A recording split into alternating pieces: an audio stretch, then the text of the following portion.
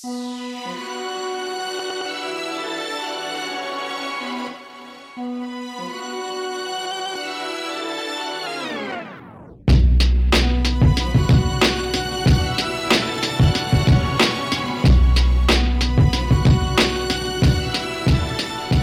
everyone and welcome back to the show. Today we have what ended up being one of my all-time favorite conversations I've ever had on this podcast. Maybe conversations I've ever had and ever on any of the podcasts that I've done, and that's actually saying something. Today's guest is Scott Howell. He is the founder, president, CEO, whatever, of iProtect Insurance Services down in Alabama. And Scott is a 10-year veteran of Nationwide who, as many of you probably know, or if you didn't know, Nationwide just recently, as of July 1st, moved all their captive agents to independent, and Scott was one of those.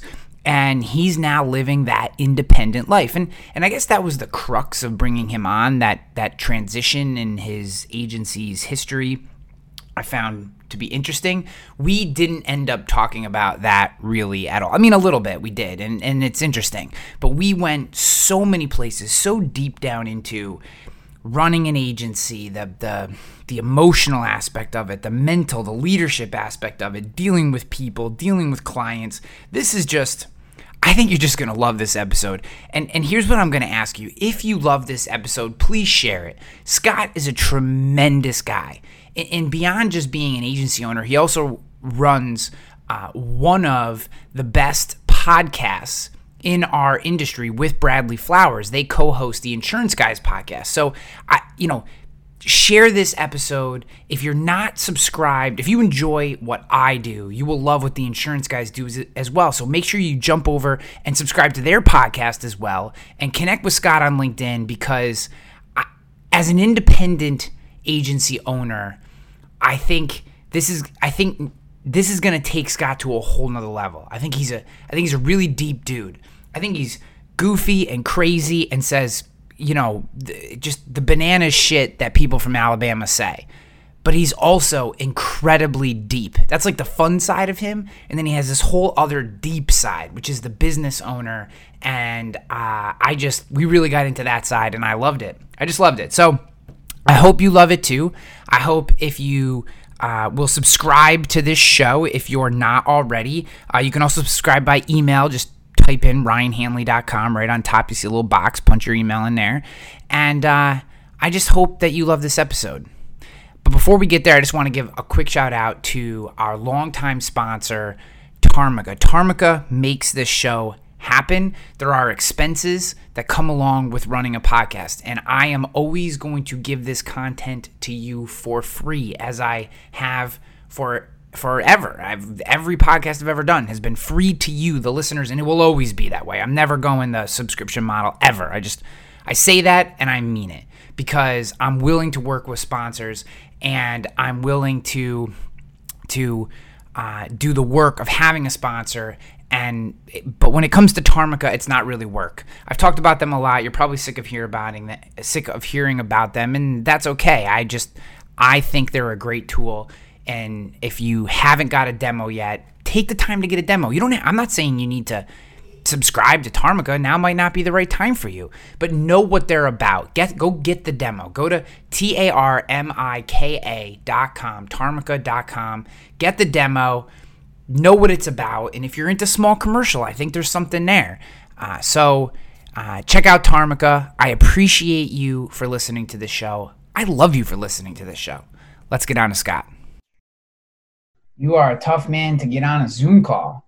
Tell you what, I was on the wrong thing. I clicked the button on my calendar, and it took me to a Google Hangout thing. Yeah, it's my fault. I for some reason, because I use Google Calendar, it now they've added this feature that you can't turn off, where when you send an invite, it automatically adds a Google meeting. Right. You have to turn that off and turn Zoom on every time, or it automatically sends the Google one, and I just forgot to do that. So. Oh man, don't worry about that.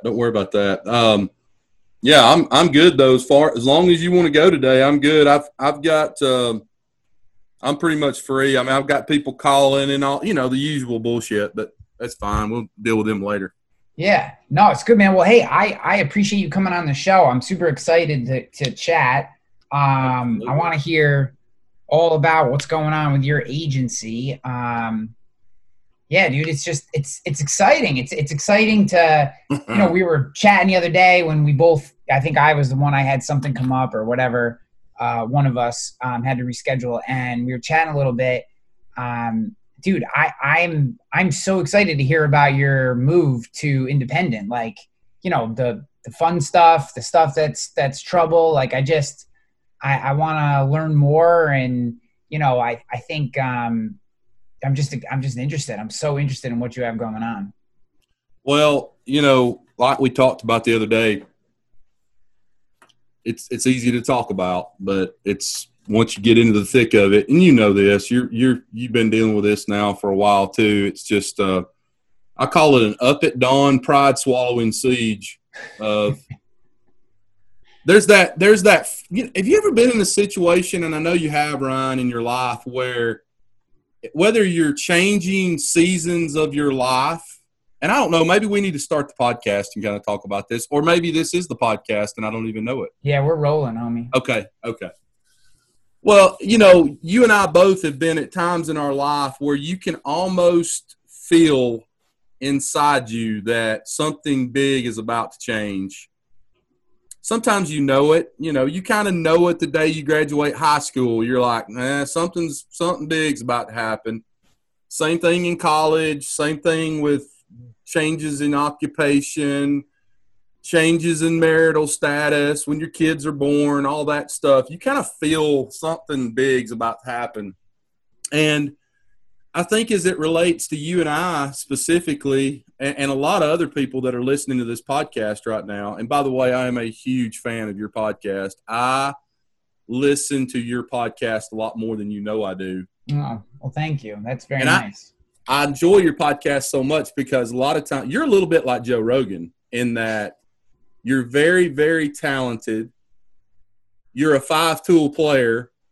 You can write. You can blog. You're great on video. You ask great questions. And you have people on your podcast sometimes that are kind of outside the mainstream. And I'll be honest with you, those are the ones I enjoy the most. Sometimes, sometimes you just get tired of listening to this insurance shit all the time. And you've had people on there that were writers and other things. And that's something that I really enjoy with the Insurance Guys podcast is when we have someone that is kind of outside of insurance but has a very compelling story or a topic that I can deep dive into and get get outside of just the norm. I love that stuff, and you do that a lot. I really enjoy that. But thank you. I will say that I love talking to insurance people. Mm-hmm. I love talking about insurance. I love getting into tactics. I just like hearing. I guess for me, my goal in podcasting is if in whatever time period I have, usually episodes are 40 minutes to an hour. If they're less than 40 minutes, then I'm doing something wrong usually. Right. But if I can just find if I can get one question that dials into exactly what that person actually wants to talk about, right, then that's my job. Like, that's what I see my job as, is like, sometimes I'll have someone on for a reason, but I can tell as soon as they get on the podcast, that's not what they actually want to talk about. Right. Something happened in their day or something happened that week that just has them dialed in, that has, gets the hairs on their back stand up a little bit. And you can see it in the way they, or, you hear it in their voice. It's like and that's really what I'm going for. I have people that'll email me and be like, hey, can you send me some bullets of what we're going to talk about? Mm-hmm. And I will send them bullets, but I also put a little caveat on the end that's like, and there's a decent chance I'm not going to ask you one of these questions. So just be prepared for that. Right. I don't know. You had a podcast one time, I guess it was about 6 months ago, may have been a year ago. I don't remember the time frame, but the lady came on, you guys are talking, and I love this so much. Somehow you two kind of, and this goes back to exactly what you're saying right now. You spun off and you started having this, fairly deep conversation about the benefits and the negatives of nuclear power. Do you remember that? Yeah. And that might have been the podcast of yours I've enjoyed the most, was sitting there listening to you two kind of go back and forth and discuss that. And I was like, man, this is the content I'm after right here. I'm very pro nuclear power. So, yeah. But, and I do the same thing. I get guests on the show and I'm a little bit different. I know what the topic is that Bradley has picked out for me to talk about, but every single time I do a podcast, I think the strengths that I have, and I tell people this all the time, I am horrible at 98% of things. Horrible. But one of the strengths I have is I have this ability to intently listen to what someone says. And every single podcast I get on, somebody will say something and I go, hold on, stop right there. I want to talk. In my mind, I'm thinking, I want to talk about that. I want to talk about that, more about that. And you're right. A lot of times it doesn't even have anything to do about insurance, or it'll be something that we never even expected to talk about when we got on the show. So I feel you on that, man. But, getting back to what we're doing here, and we can small talk all you want, but the deep dive into what we're doing. I started out with Nationwide back in 2010 as a scratch agent, and was expecting to sell more home and auto insurance. Although it's kind of like a good psychologist that will tell you that you really need to pay attention to your kids as they're growing up, because a lot of times you can look back at when they were little or, middle school, high school age, and kind of see the things that they were interested in or their personality, and it can help them, with what they want to do when they become an adult. And I think for me, when I look back on it, I'm like, man, I was selling the shit out of commercial insurance when I was with State Farm my first 2 years in the business. And ain't nobody in Birmingham, Alabama selling commercial insurance with State Farm. I mean, it was just home auto, home auto, home auto. So I was always kind of commercial oriented. And then about 5 years ago, Nationwide came out. The powers to be came out, and they're like, hey, we're going to give you guys – this was the first shot across the bow right here. They came out and they said, hey, we're going to give you guys a letter of authority to sell commercial insurance through whoever you want to sell it through. And I think for Nationwide agents, they were like, okay. Now, most Nationwide agents were not commercial oriented at that time. And the tricky thing about that was, hell, nobody'd give you a contract to sell commercial, because they wanted, companies like Travelers would say, oh yeah, we'll give you a contract, Scott, but you got to get a personal lines contract with us too. We're not just going to do commercial. So it was kind of a double-edged sword there, but we did start brokering a lot of business through, MGAs and stuff like that. So I've been calling myself a hybrid independent for 5 years. But when this thing all came down about 2 years ago and Nationwide publicly announced that they were going to send everybody independent, for me personally, it was very much like Brer Rabbit getting thrown in the briar patch. Yeah. I was like, oh, okay. That, a lot of people had, some consternation about that, and they were very, I don't know about this, but I was more of the mindset that I was already independent. So it wasn't quite as I wasn't quite as shook as I think a lot of people were. Yeah. But then, as I told you on the phone the other day, and when we started talking a little bit off air, it's real easy to talk about stuff. But then there comes a time when you have to do it. And I think our time frame for me, I just let it all go. I let everybody else worry about the contracts, and for a year and a half, but I set a deadline for March the 1st. And on March the 1st, that was when we were going to put all of our effort into the transition to independent, because I knew it was probably going to take the better part of 4, 5, 6 months to get everything set up the way we wanted. I knew how much work was going to be there. And then I had something happen to me that I don't know if you'd call it a God thing. I don't know if it was just a stroke of lightning that hit. I don't know if it's clean living. I don't know what you call it. But on March the 1st, which was the date that we started kind of really getting into this pandemic stuff, I had an old friend of mine. I'd known him for about 10 years here in Huntsville. He was a farmer's principal agent when I started with Nationwide. And his agency was on one side of the strip center, and my agency was on the other. So we were the anchor tenants in the strip center. He's Farmers, I'm Nationwide. And so we had known each other and become friends, even though we were competitors in the exact same place. I've always said, I don't care who sells insurance against me, how far away they are, all that. I've always tried my best to keep a good relationship with agents around me as best I could. But he left Farmers, went independent with an pretty good sized independent agency for about 4 or 5 years, and did some other stuff. But March 1st, he called me and he said, "Hey, I'm looking for a job. Some stuff's happened, but just life, things that boss he couldn't get along with, that kind of thing." You don't know anything about that, do you? I know I do.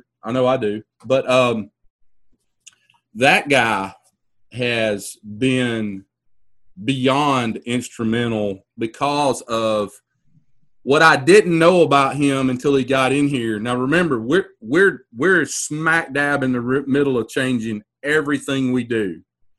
I told somebody the other day, I said, only thing that hadn't changed in our agency is the phone number and the name on the door. That's the only thing that hasn't changed. But I did not know that he was as technically and technology savvy as he was, to the point of being 10 steps beyond me in technology. And so almost literally like a gift from God, he comes in.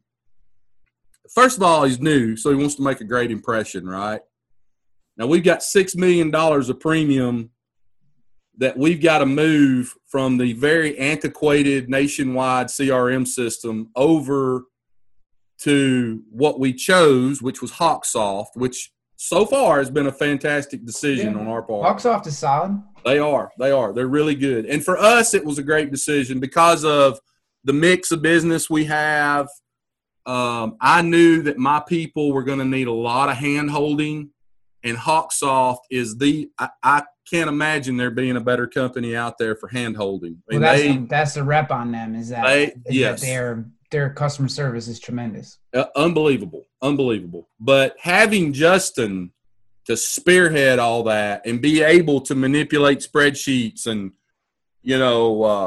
all the different technologies that we're using now, where he's able to integrate all of this kind of stuff and Zapier Connect, and just all of it. It's just been my wife looked at me the other night. We were sitting on our back porch, and she goes, "What in the hell would you have done if Justin Miller hadn't come along in March?"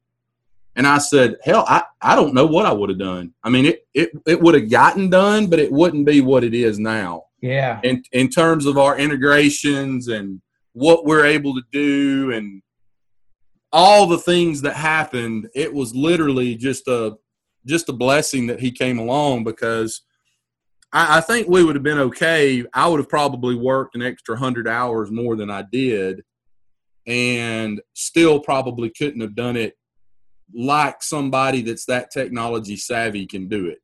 Well, good people flow to good people, man. I mean, this is why I was talking to – I had an InsurTech call me the other day, and they just wanted to – I try to take at least one of these calls a week, right? Just one half hour, like just someone wants to talk about something, and I'm cool with it. I don't mean that like it's a burden. I do this on purpose. I just, with the agency, I used to take more. I used to do 3, but with the agency, I just can't take more than one. So this insurance tech company reached out to me and I had a call.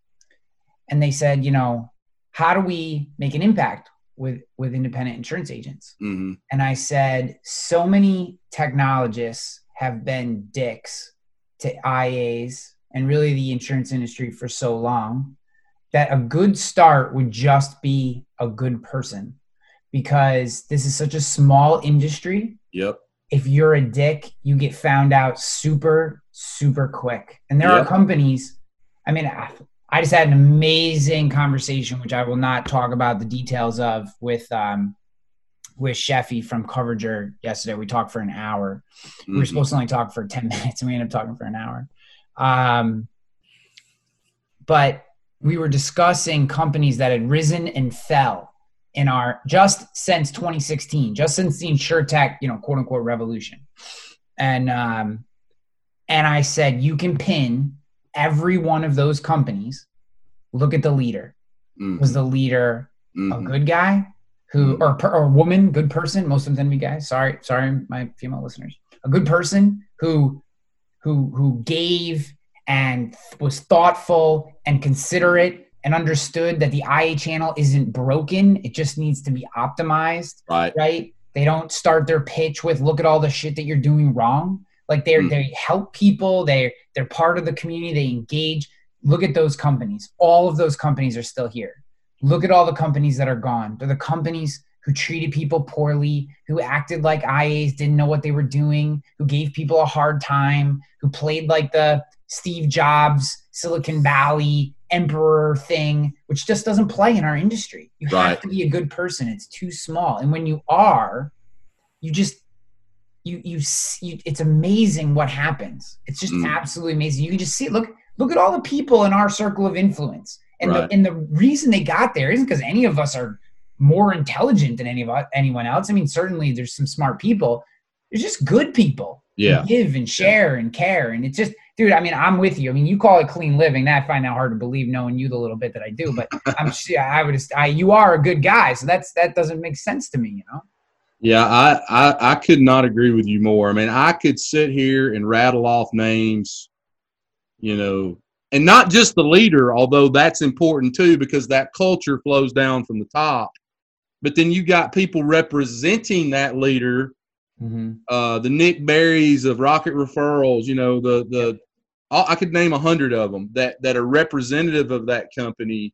And you are so right about one other fact, which is it is a very small fraternity of people who, I shouldn't say very small, but a small fraternity of people who have a platform like you and I have, and word gets out pretty dadgum quickly when somebody's, not doing what they say they're going to do, or calls to chew your ass, or makes you sign some long-term contract, and I'm going to go one step further than that.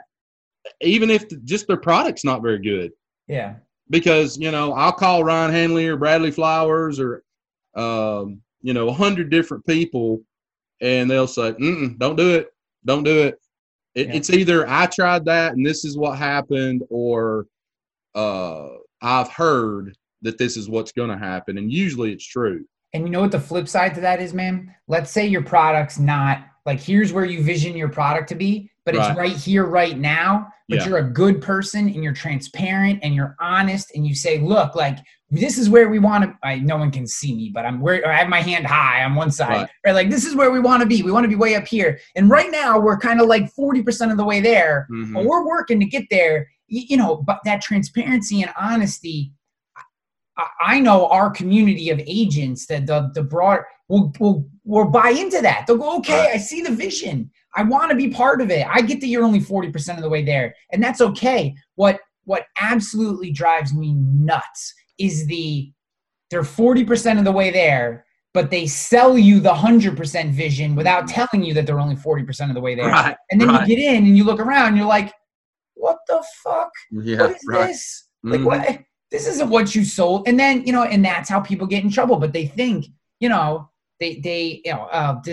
go on and on. I just, I learned so many lessons about technologists in general. And someone asked me the other day, why Tarmica and not Semsi? Why did I choose Tarmica and not Semsi or not Bold Penguin or not any of these other commercial lines raiders? They asked me that question. And I said, one, I think that I don't know enough about Semsi.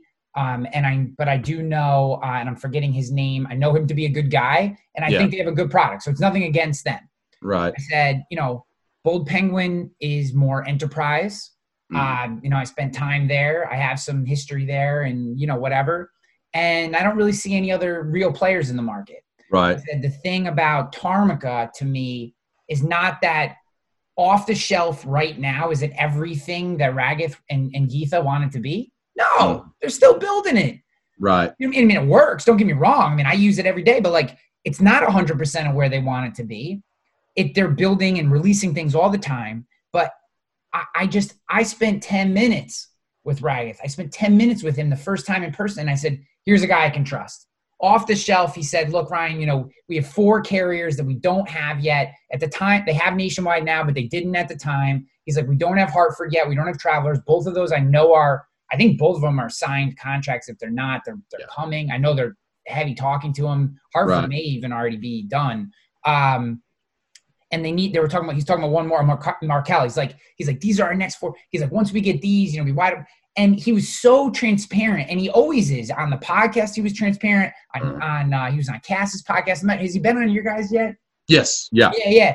Dude, he's always so and that to me, that level of transparency and understanding of our channel said to me, I'm going to ride the ups and downs of a new technology being built because I believe that this human and the other humans like Chris Lane and Geetha, obviously, his technology co-founder, that I believe that they give a shit about us. Right. They care about us. Rock Referrals, exact same way. Chris Langell at Advisory Evolved, exact same way. Mm-hmm. Things break, things work, things don't work. Agency, Better Agency, which I just made the move to last week. I moved to Better Agency, and when they made the Lightspeed voice integration, that kind of set my bells off in my head that it's time to make the move. They had a little power out, a little glitch, late at night, and only a few agents caught it, but they did because they were working late. Mm-hmm. They immediately fixed it. Put all the things out, apologize for the issue. The way they handled it, I'm not describing it well. I said, William Shaw, the whole team, they care about us. They care. And it's not being perfect. It's giving a shit. That's why I make decisions.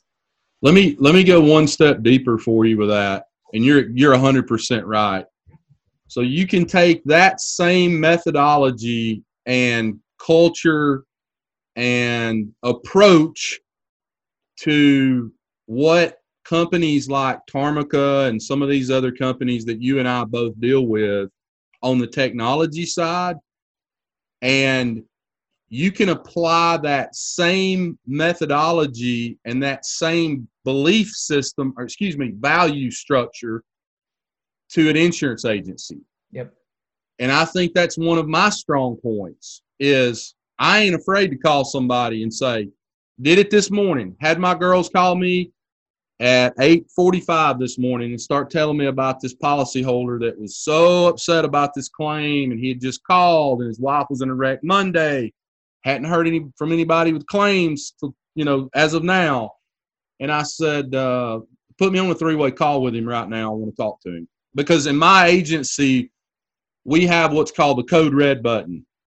And the Code Red button is when a customer, a client, a member, whatever you want to call them, when they call the office, doesn't matter who they talk to, but my people can hear in their voice that they are upset, that they are confused, that they, start this, I haven't heard from anybody since Tuesday, whatever it is.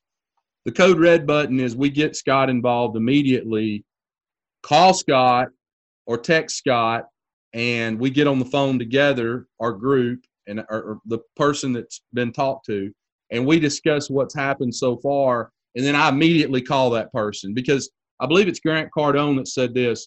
He said, don't ever give problems oxygen. The faster you can get to them, the better off you are. So I called this guy this morning at 8:30, and I said, let me explain. I said, first thing I want to say to you is I want to profusely apologize that you filed a claim on Monday, and here we are Friday, and you haven't heard from anybody. But I said, and I go into this, we talked for like 30 minutes, and I basically said, we're not here to take money from you. We're not here because of premium dollars. The only reason that this insurance agency exists, this is exactly what I told him.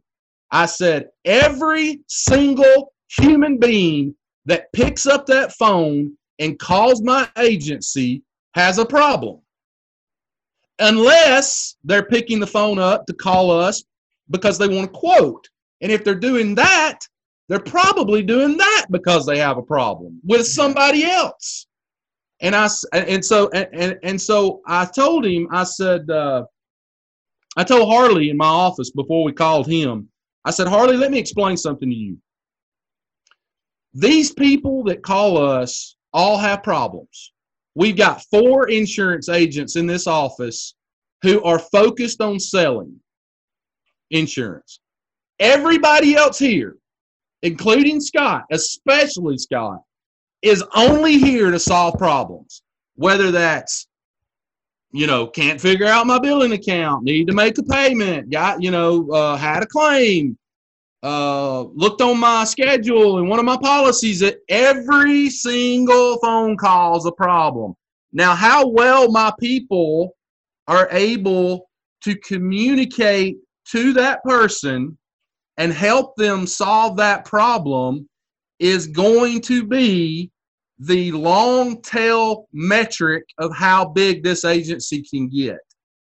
And what we do is when the problem's big enough, meaning Mr. Johnson's just called and chewed somebody's ass and said, I am not happy. I am not happy. The first thing they do, the first thing they're supposed to do, and they better do, or they're going to get their ass chewed worse than they've ever had their ass chewed, is pick up the phone, call Scott, and get him involved. Have you ever seen the movie Pulp Fiction where they kill the guy in the car and they're worried and they go to this buddy's house? He's like, dude, y'all can't stay here.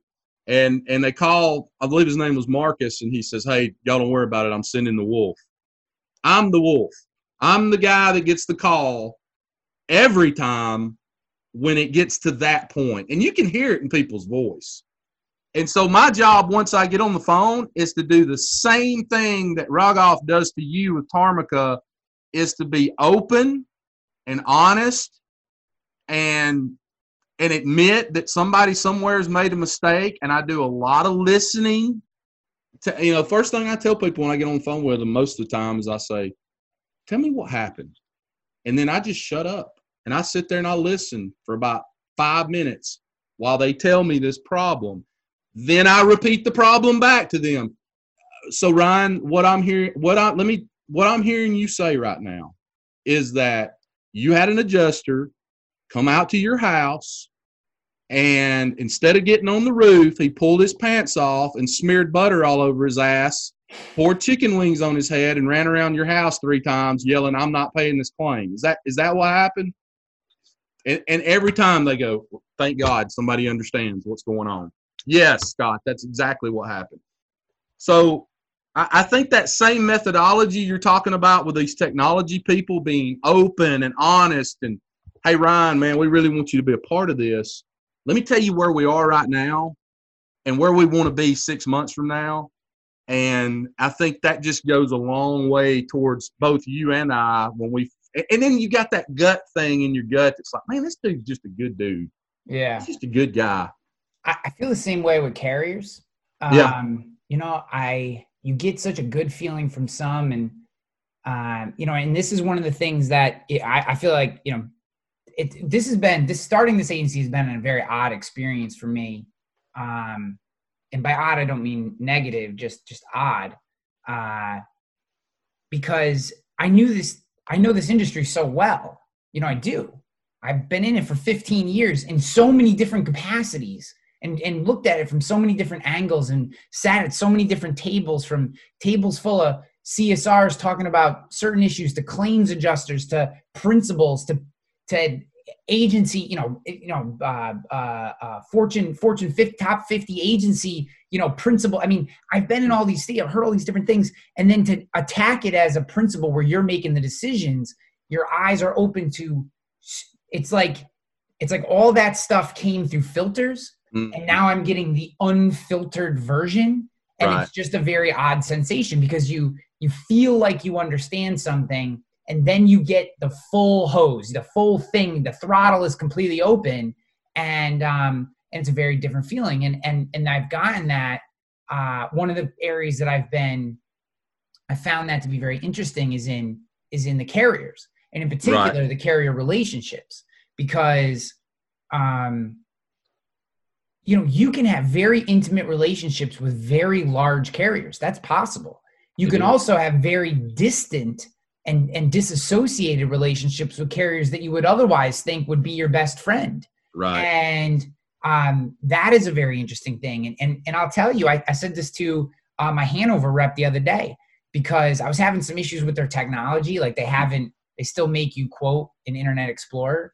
And, I say to both my underwriter and everybody I talk to there, every time I talk to them, I said, you lose business from me because I have to log into Internet, not even Microsoft Edge, Internet Explorer to pull business with you. And because that's a piece of technology that was outdated in 2014, there are times when I'll be in the middle of the quote, the screen will just go blank.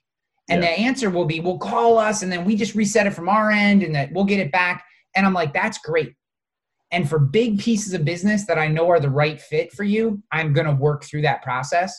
But those $1,000 bops, you just don't get them. Right. I mean, I can't wait till I can put them with you. But you don't get them today because it takes me extra work. And here's my point, is that they are receptive and open and are trying to help in different ways, and understand that that's a limitation of theirs and that they're working on it. And that, and he even said, he goes, look, our update that's coming out in the beginning of next year is going to fix that problem. How do we get some more business in the door? So we started talking about co-op programs. And, what it made me feel was I've been heard. No, here's a limitation that this particular carrier that I actually really like has. And I'm willing to work through that limitation because they acknowledge the problem, and then they try to find some ways to say, hey, we get that frustrates you. Are there some things that we can do to help you kind of through this time until we can get you to where you want to be? And that's so meaningful because, it's a big, I think sometimes it gets lost in the velocity in which we all do business, but it's a big freaking deal what carrier you put a piece of business with. It's a really big deal. And I think once you've been in the game for a long time, you take that for granted. I know I did at the Murray Group. I just took it for granted where I put business. But being as an agency owner, and I think everyone listening can agree, and obviously this is new to me, it's why I'm sharing it, is where I put a piece of business means a lot. It just means a lot to me. I'm considering it every time. It's not just, they're the cheapest, let's go there. Sure. It's how do I interact with these guys? How do they interact with me? And so I think this idea of showing that you give a shit, like it really is the currency of our entire ecosystem, and probably of life, but but certainly of this space. Like it just isn't transactional. It feels transactional, but I think that's the surface level. I think what really gets business done and where relationships really happen is below that. And it's, do they care or not? Are they willing to work with me? Are they willing to help me and listen to me? And we can't gloss over that fact. Well, there's so many things you could address that are subsets of what you just said. First and foremost, I always try to look at people that come to us as a prospect before they're a client. And I think about them as my mom or dad or my sister. And I think, are we representing carriers? And I'm talking about standard home and auto and commercial insurance. Are we representing carriers that when something happens, because again, we don't make our money when we take premium from people. We make our money when we solve those problems, i.e. your house just burned down, you just had a 3-car accident. And I always think about, am I representative, or the carriers that we represent, are they the kind of people, are they the kind of carriers and the kind of company that I would want to put my mom and dad with, or my sister with? We had a carrier that's one of the biggest, probably top 5 or 6 carriers in the United States that, as of right now, we've decided that we are not going to represent, that we had an opportunity to get a contract with, just because we felt like, as a group that of my team members and business partners, we just thought, I just heard a lot of not so good things about this carrier, and we just really don't feel confident putting people with them when they come to us. And then, as another subset of that, I have a acquaintance of mine that's one of the largest agents in the country. And back in the late 1980s, he was probably a $3 or $4 million agency back then. But he, unlike all of his contemporaries that had come in with him here in North Alabama, he figured out that in order for him to reach the level that he wanted to reach, he was going to have to make all these trips that Nationwide Insurance provided. However, he had to do that, where everybody else really didn't care about that. They're like, well, if we make it, great. If we don't, great it. His thought process was, if I can make all these big trips that Nationwide has, that gives me 1 week to build relationships with the people at Nationwide who are running Nationwide.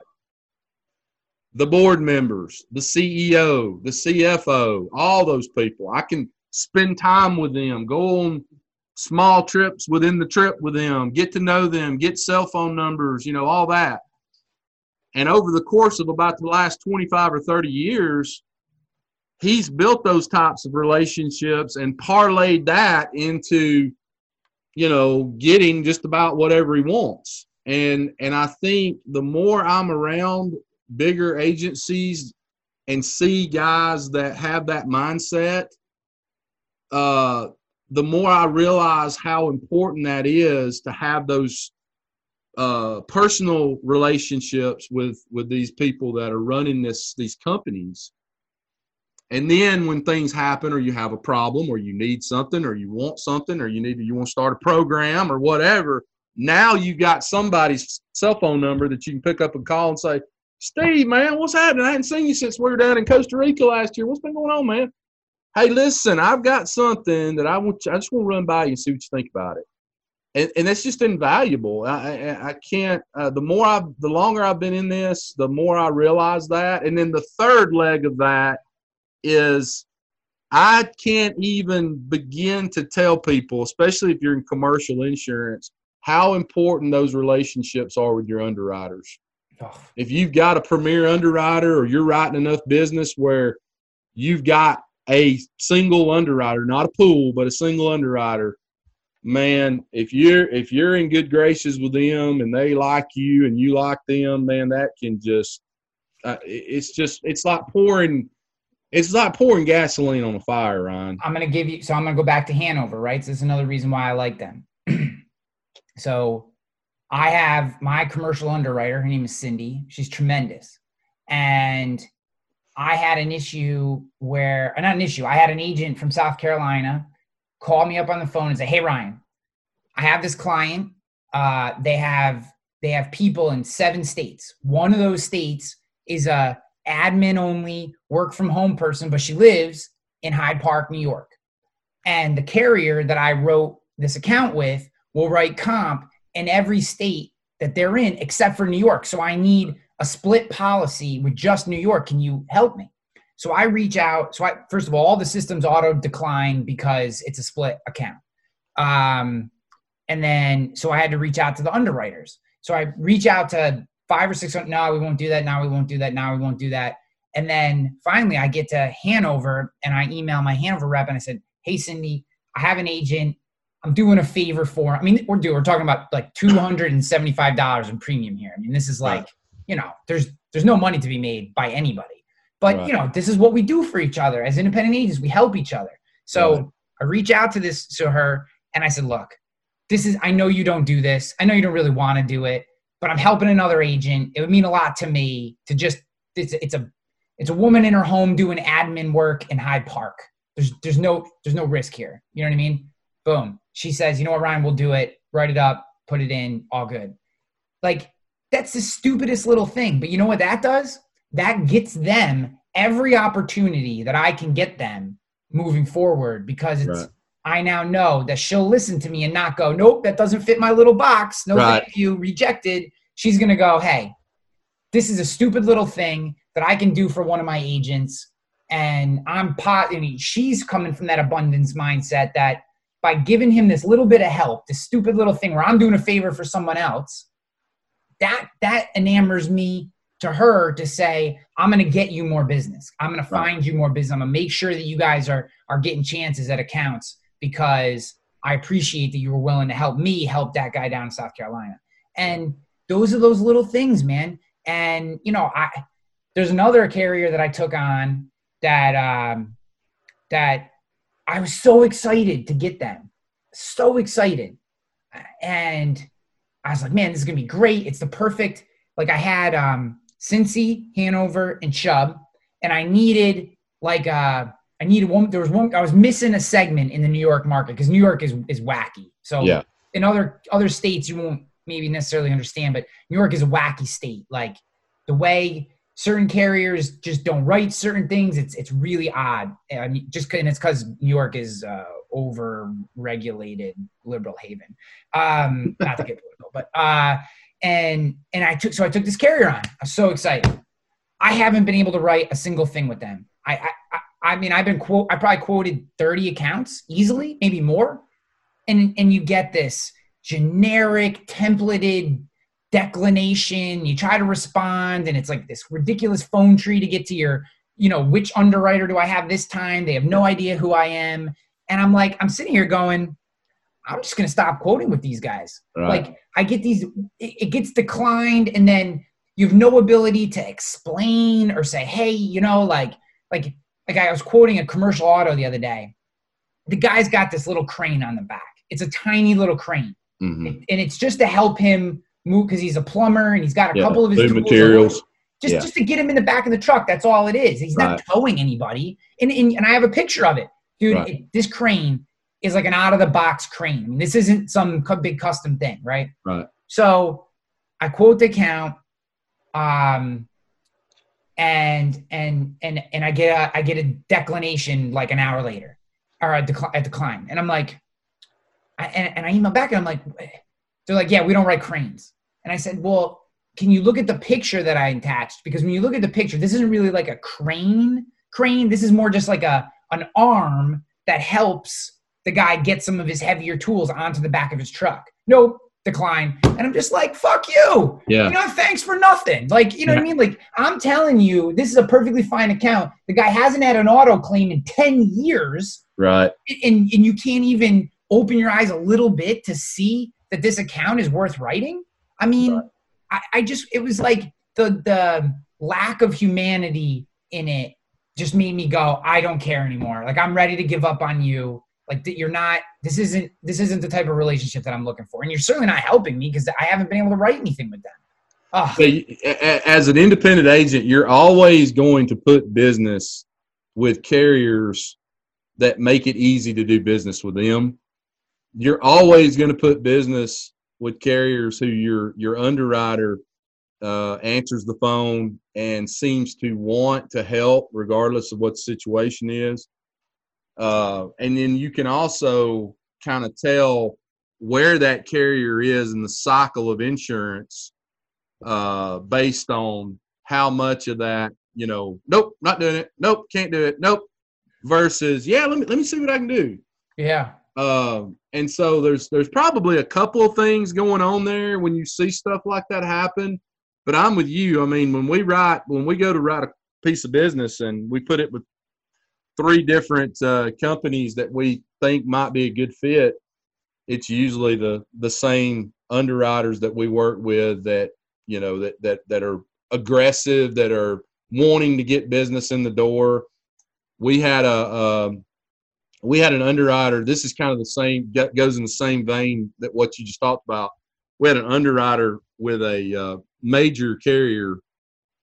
We had been appointed with them, I think in February, March, and we'd quoted something like 25 mid-market accounts with this underwriter. And we had a great relationship with the marketing manager that represented this very large carrier. We quoted 25 mid-market accounts. These are pretty damn big accounts. All 25 came back no for some reason. And one of the funny things that we do here is when we get an underwriter assigned to us on commercial, we'll go Facebook stalk them and see who they are. So as soon as we got this underwriter, my big commercial producer sends me this text message with a picture of this person. And below the picture, it said, "Oh, shit, we're in trouble." Because you could just tell from the Facebook profile picture of this person that they were not about writing any business. And, you know, I mean, you just see it. Yeah. So I guess it was June the 1st, Tuesday afternoon at 4:00, this marketing manager for this carrier calls me and he says, "Hey, can you jump on a call tomorrow with your guys in your agency? I need to talk to you for a minute." And I said, "Oh, shit, what did we do now?" He goes, No, you're not in trouble. You're not in trouble. So I need to talk to you. So we all jump on a call. It's like 10 o'clock the next morning. He goes, "Hey, guys, I just want to let you know, your mid-market underwriter that you hadn't placed any business with, but you put well over $500,000 in premium that you quoted, she's retiring July the 1st. And this is who she's going to be replaced with." So I think today's July the 17th as we sit here and talk, and I think we probably put well over $200,000 with them. Same accounts, same types of accounts. Yeah. Same company, same everything, different underwriter. Young, aggressive. This goes to your point. This is why you have to have, especially in commercial, you have to have a relationship with your underwriters. Yep. Because if you are not nurturing that relationship, you never realize because you knew what was going on there. Oh yeah. You knew what was going on. That she's looking at her book of business going, for me to get my max retirement bonus, I need to have a loss ratio that is, in this range, and I'm not taking on any accounts that could hose me up in this, in these last 6 months. Right. And that's perfectly fine for her to do that. But if you're not on top of that, you don't know.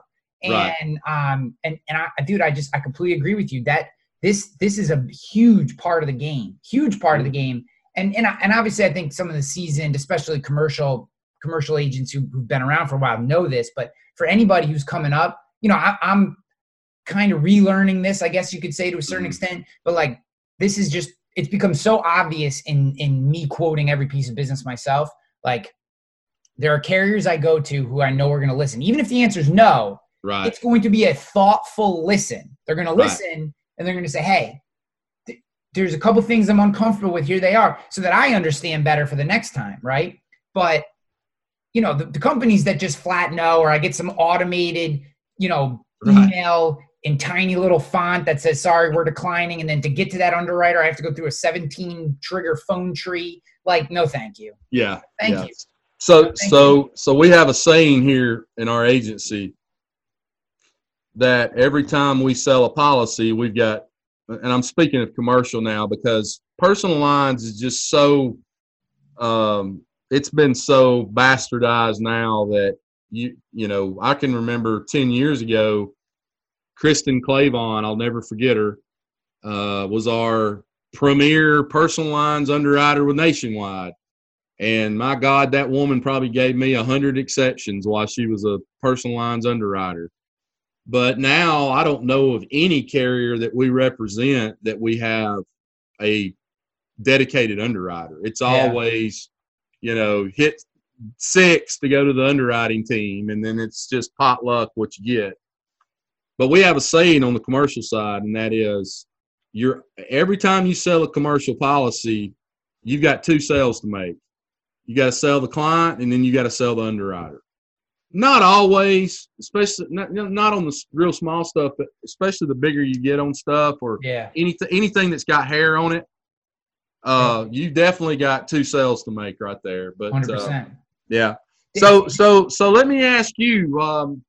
You've been now, I think, what was it, around March that you kind of started? Yeah. How's tell me about how things are going on your side of the house and where you guys are at right now with what you're doing. So I'm doing okay. I am happy with my performance in some regards.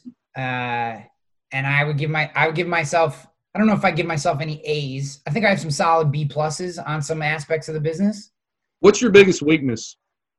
I am as an agent. Terrible at cold. I have an immense fear of cold calling. I have to like Metallica, Rage Against the Machine up to cold call. And I hate that about myself because in person, there I would have no fear. Over the phone, there's something about not being able to see the person, not knowing exactly who I'm going to talk to.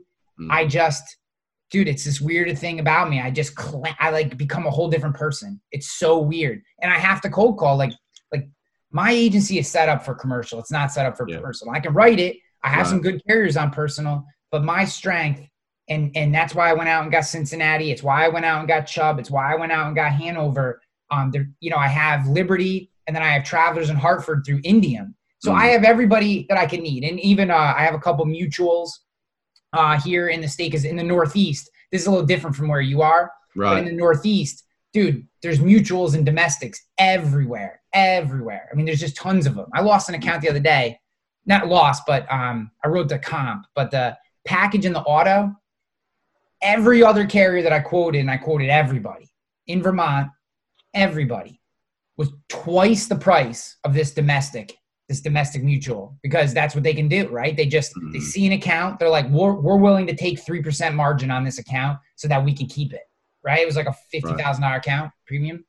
I was coming in 80,000 with everybody else. It's just what they can do. So there's some nuance there with the mutuals. But my point in saying that to you is I have the carriers, I have the markets, I have the education, I have the background. I know what to say, but over the phone, I turn into I don't even know what this, I just turn into I become the completely different person, and I hate it, and I have to overcome it. So I'm working hard at that.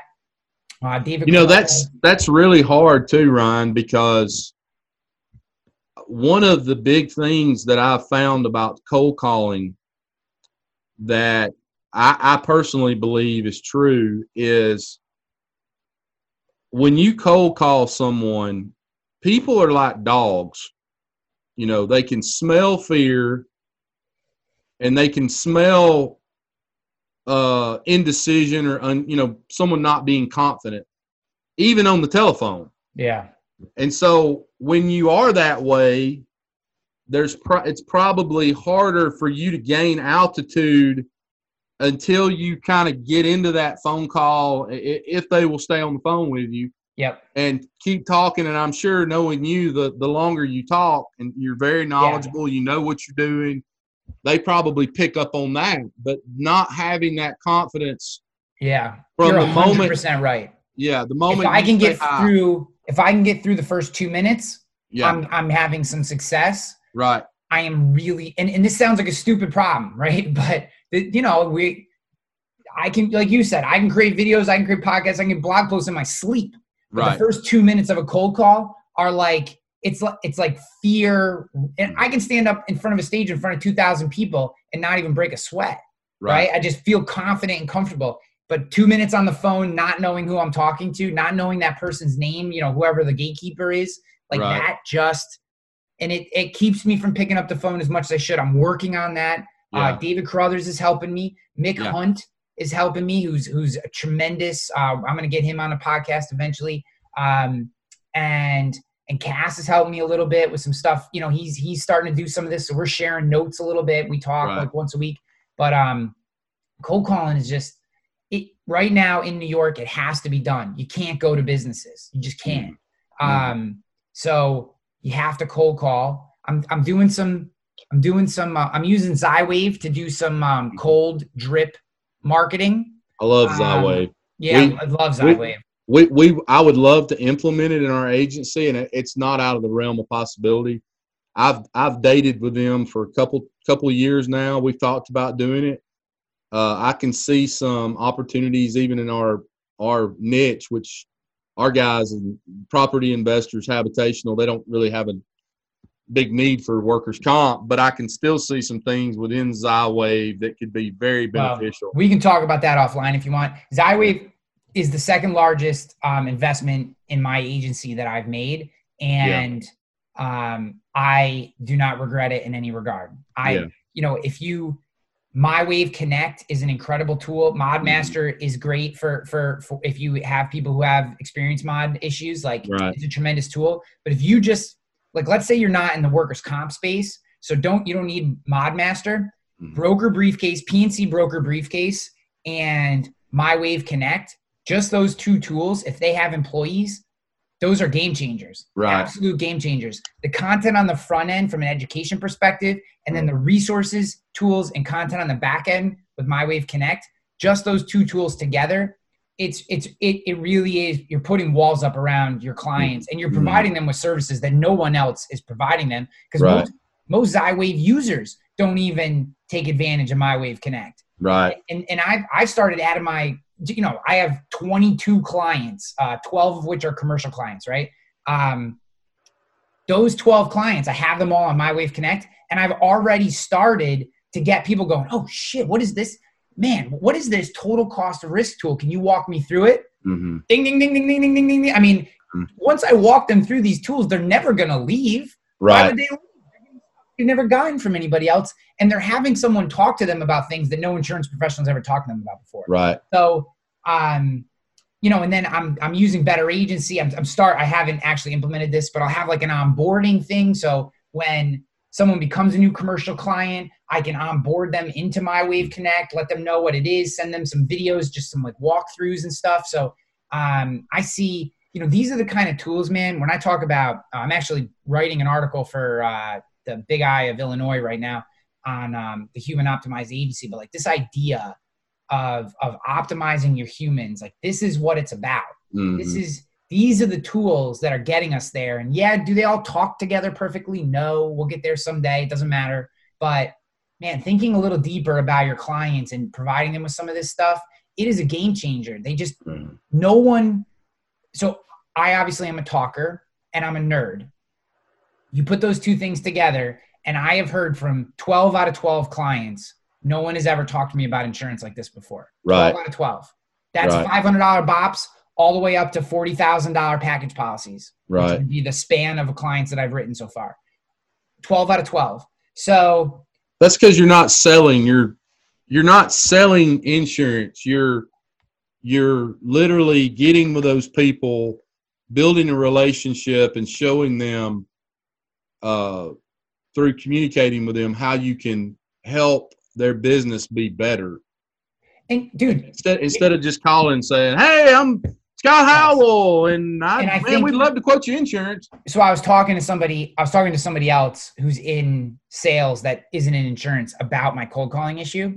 And I said, the issue is all I want to do is add value. That's my goal. I care about the person, right? I probably too much. My wife says this all the time. She's like, part of your issue with sales is that you care too much. And I don't mean that humble bragging. It is a crutch, because what it doesn't allow me to do is be aggressive enough at times to actually get the person to make the move that is going to help them, right? I'm almost too value-added service. And I think there's a happy medium. I swing way too far one way. And again, we're all have to be self-aware of our pros and cons. But I think there are a lot of agencies who are value providers, but I think are caught in the sell mentality. And that their problem is they just need to swing the other way. It's not that they're not value providers or can't be. They've been conditioned over so many years to just sell at all costs, do whatever you got to do. And if we can, for them, they have to swing back the other way a little bit. And it's that middle ground and where I think where the success lies. Which industry do you sell that kind of mirrors your personality the most? So my disposition tends to be contractors. Yeah. And it's just because I curse and I don't give a shit and it's very hard to offend me. Right. So, when you call one of these contractors and they're telling you how insurance works and, some people get mad about that. Yeah. I just laugh because I'm like, all right, bro, I've been doing this for 15 years. You've been digging holes for 15 years. I wouldn't tell you how to dig a hole, and I can say that to a contractor because I don't give a shit if they come right back at me. It doesn't matter to me. So that, I'm not good with uppity people, which even though I'm in a white collar job, I'm not super good with white collar people. I wasn't raised that way. I think from your perspective of the cold calling issues you had, it sounds to me like it's just that, that fear of the unknown from the time you dial the number and the phone's ringing. Because I could see you once they answered and y'all have exchanged pleasantries kind of settling down and being fine. It's more that something in your mind psychologically is you're not in control at that moment. You don't know what's going to happen. You don't know who's going to pick up the phone on the other end. But it doesn't sound to me like you have problems once you really get into the conversation because you are so knowledgeable and probably more than 90% of people out there about what you're doing. Dude, it's the classic. It is, I'm letting a tiny little fear dictate an action that James Clear, I don't know if you know James Clear, he wrote Atomic Habits. It's a tremendous book if you haven't read it. He's also an awesome tweeter. His tweets they're like little nuggets that just get your brain right. They're not like inspirational bullshit. It's just here's a way to think. And he basically said, take today and do things that will help you 10 years from now, not 10 minutes from now. Right. Mm-hmm. So, okay. So I saw that. I didn't do any cold calling today because Fridays are service days for the most part. But, I said to myself, I saved it. I took a screen capture of it and I set a task for myself to have that pop up on Monday. And the reason was because I am allowing, and I'm only sharing this with people, not because this isn't supposed to be about me, but just in case anyone else has this idea, I am currently allowing a 10-second fear to keep me from doing an activity that will pay enormous dividends 10 years from now. Right. And I feel guilt and disgust with myself for allowing that to happen. But sometimes talking about it like this is like my therapy. So, I'm not gonna, next time we talk, you're gonna be like, Hanley, you mother effer, did you make your phone calls? And if I say no, I give you permission to either virtually or physically bitch slap me, depending on what venue we're currently in. Well, I'll say a couple things about it. Number one, you are not the Lone Ranger. I think if you asked most insurance agents, meaning like agency staff that are associate agents and stuff like that, if you took a poll, I guarantee you 90% of the people you polled in the industry about cold calling would say they absolutely hate it. It's like phones like barbed wire. That is not a unusual problem to have, is to not like cold calling, because people in general don't like rejection. And again, it goes back to some people about control and not knowing how the conversation is going to go and that kind of thing. What I always tell myself is, when I do cold call somebody, is what's the worst thing that could happen? I mean, is he going to come over here and whip my ass? No, that is not going to happen. So the worst thing he can, the absolute worst possible outcome would be him or her getting on the phone and being like, hey, Scott, yeah, we're good. Love my insurance agent. We've been with them for a long time, and we're just not interested. That's pretty much the worst thing that's going to happen. Maybe they hang up on you. Big freaking deal. I had a saying a long time ago. I used to say it all the time. When I was cold calling every day, all day long, I would say, some will, some won't. God bless. Who's next? Yeah. And I don't care if you're the best insurance agent in the world. There will be people that you pick up the phone and call, and maybe you caught them on a bad day, or maybe they just don't, salespeople call you and I all the time, and a lot of times I don't have time to talk to them. Yep. And I may come off as being rude or whatever, but it's just like, hey, man, I don't have time to talk right now, buddy. I got 16 different things going on. Yeah. So it's psychology. I think you just have to tell yourself, like I said, what's the worst thing that could possibly happen, and then be okay with that. I like your saying there. When you said that, a quote from Bull Durham came to my mind. Sometimes you win, sometimes you lose, sometimes it rains. And that's one of my favorite quotes, like, all time. But because it is so true. Yeah. And it's funny talking to you about this right now. I feel silly, right? Because I'm like, this is a silly problem. Like, right. you have more experience and you're more intelligent than to allow. This is what I said. Than to allow the silly fear to stop you from growing an agency that is vitally important to the success of my family for different reasons. And really to my own mental. Like, I started this agency to become my own man because I was sick of being someone else's man. And and I'm letting that issue, and I'm doing all this crazy shit. I mean, I could spend another hour telling you about all the crazy shit that I've done to get business. That isn't just the most direct way, which is pick up the phone and ask somebody if they need help. And it's just nuts. And telling you that, I feel silly, but I just got to do the work. And hey, I'll tell you one way I got over it. I used to have to make 150 phone calls a day. I was in this building called Target Marketing for a publishing company. When I started, you had to stay in Target Marketing until the guy that ran Target Marketing, who was a former Navy veteran and is still a friend of mine, would tell the powers to be at the publishing company that you were ready to come out of Target Marketing and, get your big boy job. But before then, you'd go down to this metal Butler building, and it was probably almost 100 yards long, at least 75 yards long. And there was just rows and rows and rows and rows of cubicles, straight lines, people on headsets, calling, it's one of those, things where you just make phone calls all day.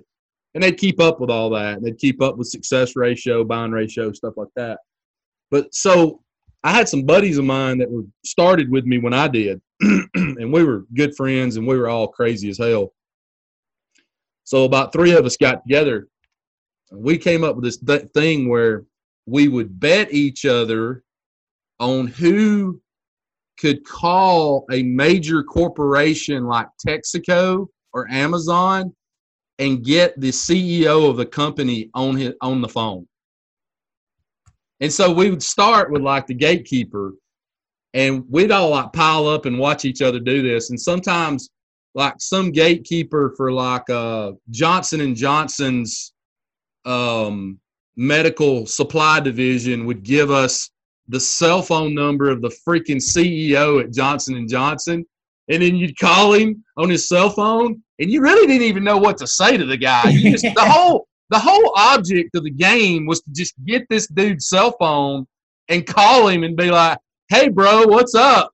And every time you get one of these guys like Bezos on the phone, on their cell phone, they'd be like, "How in the hell did you get my cell phone number?" And we would just die laughing because we're in Tuscaloosa, Alabama, talking to the CEO of Texaco Corporation.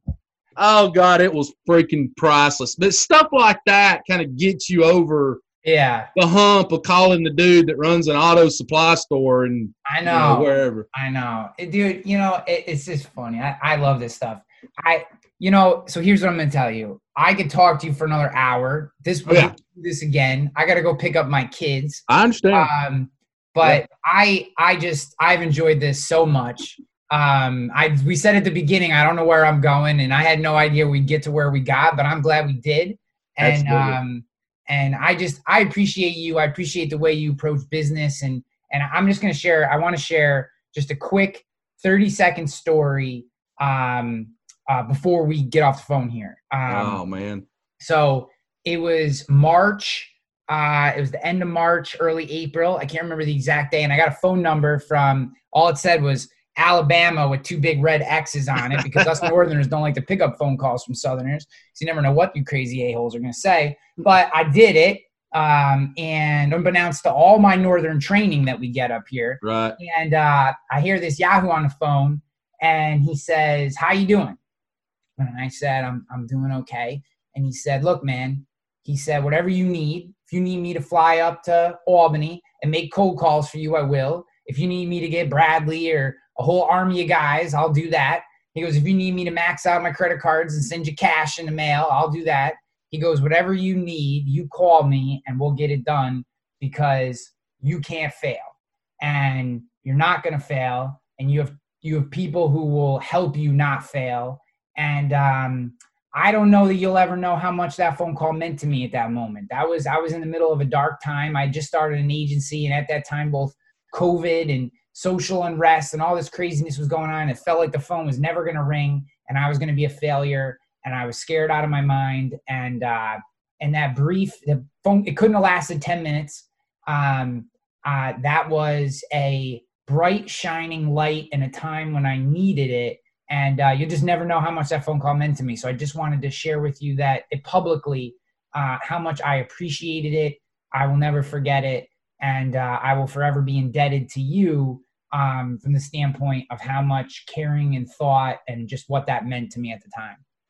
Well, I'm not going to get emotional, or at least I'm going to try not to. But I'll say this. I was driving down the road that day, and I was thinking about you, and I was thinking about how hard it was for me when I started my journey just in the insurance business in general. And then, I've started over a couple times, and I got to thinking about it, and I thought, Ryan has provided so much value and given so much of himself to this industry and to the people in this industry. And I just started thinking about the fact that I just didn't think there was any way that we, and when I say we, I mean all these guys that are doing podcasting and, the quote unquote thought leaders and anti-thought leaders in the industry, that we could let you fail, because, I just felt like if for some reason you failed, then we were all going to fail. It was selfish, I guess, in one way, because I thought, he's one of us. We cannot let him fail. And so that still stands today. Whatever you need from me, whatever, it doesn't matter what it is, pick up the phone and call me, because I love you, and you mean a lot to me, a lot more than you know. And I just, on behalf of all the independent insurance agents out there over the years, where you've done videos and you've put out content and you've done all the stuff that you've done for them, free of charge, by the way, no charge. We can't let you fail in this. So whatever we have to do is what we're going to do. So that's all I have to say about that. I do this only because I just love this industry. I love the people. I probably said this before, and I don't mean to over dramatize it, but the place that I sit in my life today, thankfully I made a very good decision who I married. I have a tremendous partner. Besides that decision, being part of this industry is the second best decision I ever made in my life, because it has taken me from living out in the middle of nowhere, barely scraping by with 2 parents who did the best they could, but we never had anything more than the basics, to living a life where I can provide my children the life that we provide them today. That is because of the insurance industry and because of the people in the insurance industry, not just the business, but the people who, good and bad, right and wrong, fights and friends and everything we've done together as a space. I feel indebted to this industry and to the people of this industry. And when, just to get that note, man, it was super meaningful. And I've purposefully held off sharing that because I wanted to have you on the show when I did, because it was like, you talked before about clean living. I certainly don't live clean, but that was a moment when I needed a phone call like that. It came, and I just appreciate it. Well, you're welcome. And I told Bradley when you left the industry, whenever it was, I don't remember when, I told Bradley, I said, he'll be back. I said, Ryan is passionate about the insurance industry, and it comes through on his videos, on his blogs, on his vlogs, on the things he writes. He loves the insurance industry. You're probably a lot like me. I don't necessarily love selling insurance every day and dealing with claims and dumbasses that call me for stuff that I'm like, you just burn your house down with freaking bottle rockets? Are you freaking kidding me? But, I do love the industry and I love the people. Yeah. And I just never felt like, and I openly said this, that I didn't think that you were going to be able to stay away from it, because I did see that passion in your videos and the things you did. And I thought, man, wherever, I didn't want to leave.